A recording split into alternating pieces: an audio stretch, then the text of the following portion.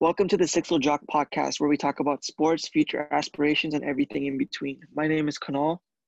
And my name's William. What is up, everyone? Let's not waste any more time and get into some free agency news. Michael Jordan may be called the GOAT, but is definitely not the GOAT of GMs. He's making Thanksgiving look like Christmas. What is he thinking giving Gordon Hayward a 4-year, $120 million deal? What is your take on this, Kunal? So first of all, he's like extremely overpaid. I don't think him getting Gordon Hayward was a bad move, but just paying him so much. But it probably had to come with the fact that he is coming from Boston to Charlotte, which you leaving Boston, which is a contender, to come and play in Charlotte, which isn't that big of a market for players to come to anyways. So I could see why he had to pay him that much just to bring him over. But overall, I don't think it's that bad of a move. What about you? Yeah, I think Michael Jordan just wants to kind of compensate for a small market team, because since Charlotte doesn't have a lot of free agents come in, I think he's kind of desperate. So I think being able to give a previous all-star like player like Gordon Hayward, I think he just kind of wants to make the team a bit better by doing that. Yeah, I also think that sense because he wasn't that big of a part in Boston as he thought he would. When he first went to Boston, I'm pretty sure he was promised that he would play a big role in the offense, but ever since his injury, he hasn't. And then you had stars like Jason Tatum, you have like come out from being a rookie after his injury. You have players like Jaylen Brown and Marcus Smart playing really well too. So like you don't really need him to go out and score you like 20, 25 points, which I think that kind of bothered him because he wanted to be one of the centerpieces in Boston, but that never really ended up happening. So probably that too played a part in him going to Charlotte. So, but overall, he didn't play that bad. Like last season, ever since his injury, the year he came back, he didn't play that well. He averaged only like 11 points. But ever since he came back this season, 2020, he averaged 17.5 points and he averaged rebounds per game and 4 assists, which isn't that bad. And him being the center player, obviously surrounded by LaMelo and all those other young players, he'll be able to get more shots up. He'll be able to do more with. He'll be in more control of the offense alongside LaMelo. Yeah. In the beginning, they were originally planning to have like the original duo was supposed to him and Isaiah Thomas, right? So I think that's what kind of brought him to Boston first. And then he Yeah, didn't expect Kyrie then to show up. And then ever since Kyrie arriving, I'm pretty sure that his role kind of diminished within the team. yeah. I mean, not only that, it's just that since they both got injured the same season they started, so 2017, they both got injured. And you had players, all the rookies that had been playing in Boston, and all the young players finally had a chance to show what they were made of in the playoffs and in the regular season when they both went out. And they both showed that, like, they're young rising stars. So they didn't really, so yeah. Yeah, true. Yeah, I don't think he would have been let go by Boston that easily if he didn't get injured that first game of the season against the Cavs Yeah. that one year. Yeah, that tragic injury. So I don't know, I think things happened, and if he didn't get injured, I don't think Tatum and Brown would have emerged as future stars for Boston and kind of pushed him out the door. Yeah, exactly. Like that's the main reason why. If they didn't get injured, you wouldn't see Jason Tatum doing what he's doing right now. Because when you have young players surrounded by stars or superstars, you don't really get to see them flourish, which you can see in Kyle Kuzma in the Lakers. He's playing with LeBron and AD, so you don't really get to see what he's made of because he doesn't really get the ball that often. The offense doesn't run through him. He just plays a part in the offense. He's not one of their key pieces. So Yeah. And when speaking on that point, I think when Kuzma was on his own, I think that year when LeBron was injured and he sat out for a big portion, I think he did do pretty well. He had pretty yeah, high stats, yeah. I think he So I even think, scored like 40 or 50 points in one game. I think his career high yeah, was 40 or 50. So. because he was like the go-to player, so I think that's the main reason. Mhm. Yeah, but in Utah, if we want to look back to that, I think Gordon Hayward was pretty an off-ball player. That's why they kind of wanted to put him alongside like Kyrie and Isaiah. Yeah, that makes sense too. But like like he probably like he got tired. Like he's not even. I don't even think he was the third. He was probably the third or fourth option in Boston, right? Because you have Tatum, you have Brown, Yeah. um, and then even like Marcus Smart. So I don't even think he was the third option. Sometimes he was probably not even the third option, probably the fourth option. So yeah, he just wanted to play a bigger role, and Jordan signing him wasn't that big of a deal. It's just like overpaying him. Like that's not a player you'd pay $120 million for. Like that's not worth it. Yeah, I You think that's save that kind of why. money for like your bigger stars and your bigger superstars, but Charlotte is a smaller market, so it makes sense why he paid him that much. Yeah, now we all know why Gordon Hayward turned down that contract extension with Boston. Yeah, He knew he had something else bigger. yeah. I mean, it's also like the money too, right? You're not going to be able to play forever. He probably wants to make sure that he makes his money when he can, and then after he can go and get like even later in the future of his career, he could go and ring chase and just become a bench player, come off the bench player role that way. But right now, he's still fairly young. I don't think he's in his prime anymore. He's still pretty up there. He can still play pretty good minutes and probably still maybe Charlotte could be a playoff team, but I doubt it because even though the East is weak, there's still younger teams and better teams that I think are better to look out for and have a better chance of making the playoffs. Yeah, by the fourth year of his contract, he'll be what, 30, 34 years old now? He'll probably be 34 Yeah, years old. yeah, Yeah, and then so you don't really want at that point he's gonna be like another role player, not gonna like be way past his prime. So if his prime's not already done, like I think maybe the next year or two will be the last of his good years playing in the league. After that, yeah, he'll just be a role player. yeah. I think his prime was pretty much the year that he got injured in what was the year? 2017, right? Yeah, I think 2016 he hit his like he was starting to hit his prime, and then Yeah, 2017, 28 like the injury just robbed him of his prime years. Like he could have had if he didn't get injured, he could have had two more years where he was in his like prime 2017, 2018, and then now in 2019 it's been falling off. You never know because of the injury, you know, it took a lot away from his game and took a lot away from his ability. So maybe now if he didn't get injured, he would have maybe still been in his prime a little bit more longer. But I think ever since that injury just took years off of his career. yeah. That free agency class was actually pretty big. So when a bunch of people were surprised that Gordon Hayward even decided to leave because the situation in Utah was so good for him, and I guess Yeah, it was just I, mainly because of Brad Stevens. yeah. I think he made the playoffs in Utah that year, if I'm not wrong, 2016. Yes, I believe so. I'm pretty sure he did. Like 2016, 2017. I'm pretty sure they made the playoffs that year. So, but yeah. Yeah, they huh? Did they? I think they might have missed it slightly. Okay, never mind. They secured the fifth seed.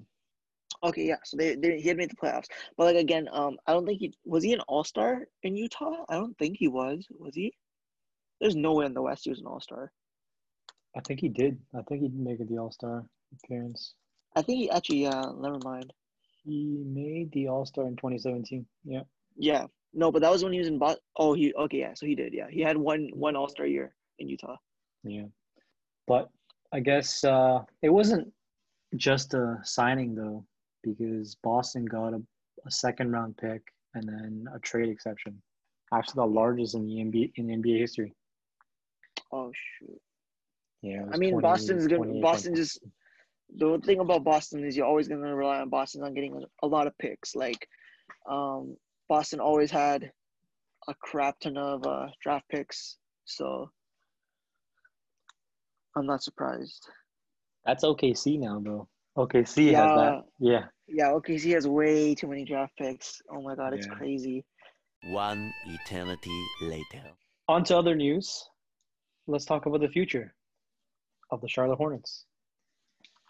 So Charlotte drafted LaMelo with the number 3 pick.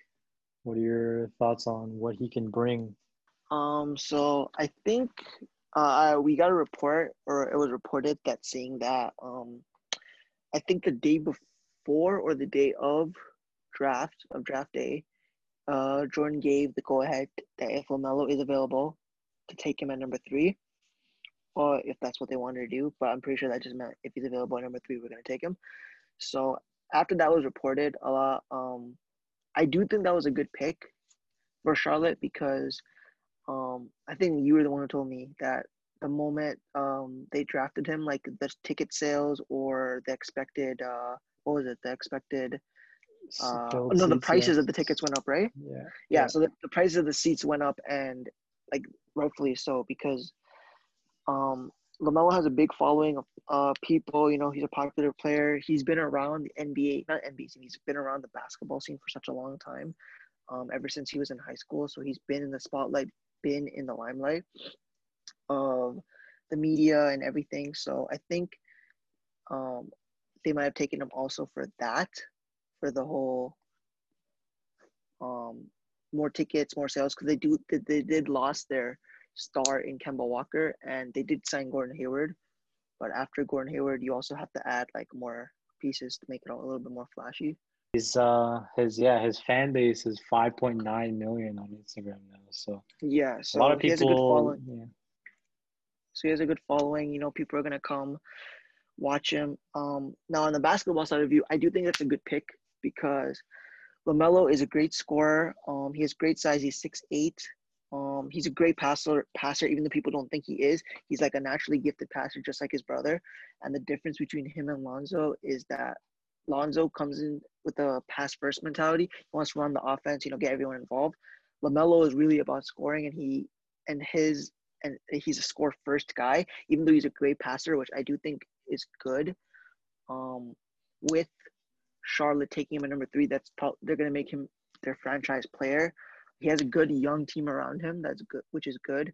I think with Jordan's help and the fact that he's gonna have Jordan as a mentor and a boss, he's gonna be able to develop his game a lot more, especially when it comes to the jump shooting side of things. I think for the first year or the first couple games, they're gonna let him do his jump shot, see how it goes, see how well he shoots, see how well he can knock down shots with it from the 3 in the mid range. But eventually, I feel like if it starts becoming a hindrance to his game and that it needs to be improved, Jordan will just have him change it, and they're gonna get someone to change his jump shot just like they did with Lonzo. Mm-hmm. So I think Charlotte's future looks pretty bright. They got a good young core now. They have a good veteran in Gordon Hayward, and I think LaMelo is gonna be running the show. Like the ball, like everyone knows that since he got drafted number 3, it's gonna be his team, it's gonna be his show, regardless of who was there last year. Because if you think about it, like I think right now he's still better than everyone that was on that Charlotte team last year. Like from the young players' point, I think he's better than all of them, and his ceiling and his potential is way higher than all of them. He could be a future MVP of the league. He's way better than his brother, I think. So yeah, I just think it's a good pick. Yeah, definitely. I think he will kind of flourish, and especially the point that you just touched on. While his boss, right, Michael Jordan, I think is going to be a very important part to having him kind of flourish as a player and kind of cut out his dad's influence, as his dad has definitely played a strong role and kind of ruined Lonzo's career by talking so much, going to the media and saying so much. So I think a smallish market like Charlotte suits his overall playmaking ability and his overall morale as a player, because he doesn't have too much around him happening, so he can actually just focus on basketball. And his dad had no reason to go to Charlotte and be like, oh, my son is on such a great team, which they aren't yet. So if he was in New York, I think it would have been a completely different story, or any other franchise for that matter. Yeah, for sure. Like I think the whole LeVar thing is, since Charlotte is a small team, like you said, and like they're not that good right now, he's not gonna be able to do that much talking. Plus, after seeing what all the talking did for Lonzo, first of all, got him traded out of LA, and it just put in so much unneeded pressure on him.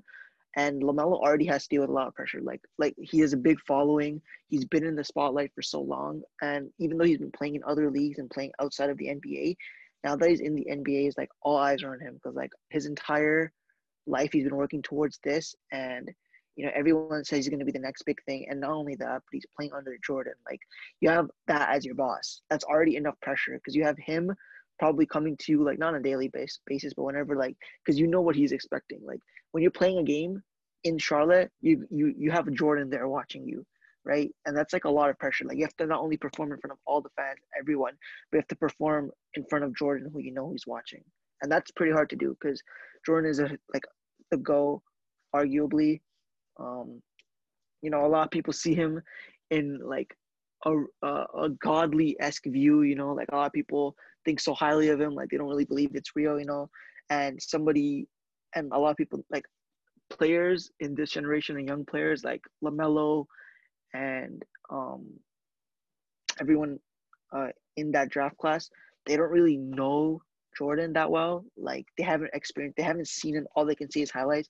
They weren't in the time frame when Jordan was so huge and the whole big craze of Chicago and Jordan, which, if you just look at the stats, you just look at highlights, you don't really understand how big of a thing Michael Jordan was in the world at that time. So you don't really know how big of a celebrity, how much like influence he actually had.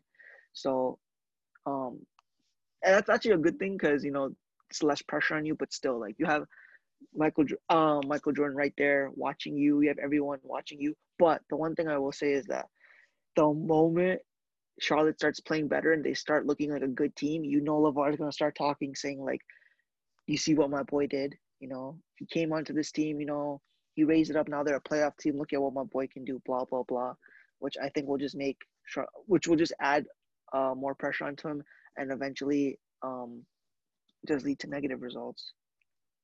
Yeah, but I guess we'll have to see because in the end, I think LaMelo, out of all the other, like his other brothers, right, has, I guess, the highest expectation since he's the best player, most arguably, in the family, with his size, playmaking, and all those scoring ability and stuff. I think as long as he has a good surrounding cast and he can actually learn something and really focus on basketball and cut out his dad and his dad's opinions and all his blah blahness and his BS, we can call it. I think he should be a pretty good player for Charlotte for years to come. But I guess it's what's the term? They always say, like, he's the father that's around too much. But we'll have to see. So yeah, I also think that since LaMelo is in the league now, Lonzo is going to become way better as a player. I think he's my pick for the most improved player. He's been getting better every single year since he's been in the league. Not many people know this, but he's actually averaging not that bad of a stat. Like, he's averaging 11 points, 7 assists, and 6 rebounds, and that's like pretty good. Like, there's only a couple players in the league that average stat lines like that, where you're averaging more than 10 points, more than like 5 or 6 assists, and more than 5 and 6 rebounds.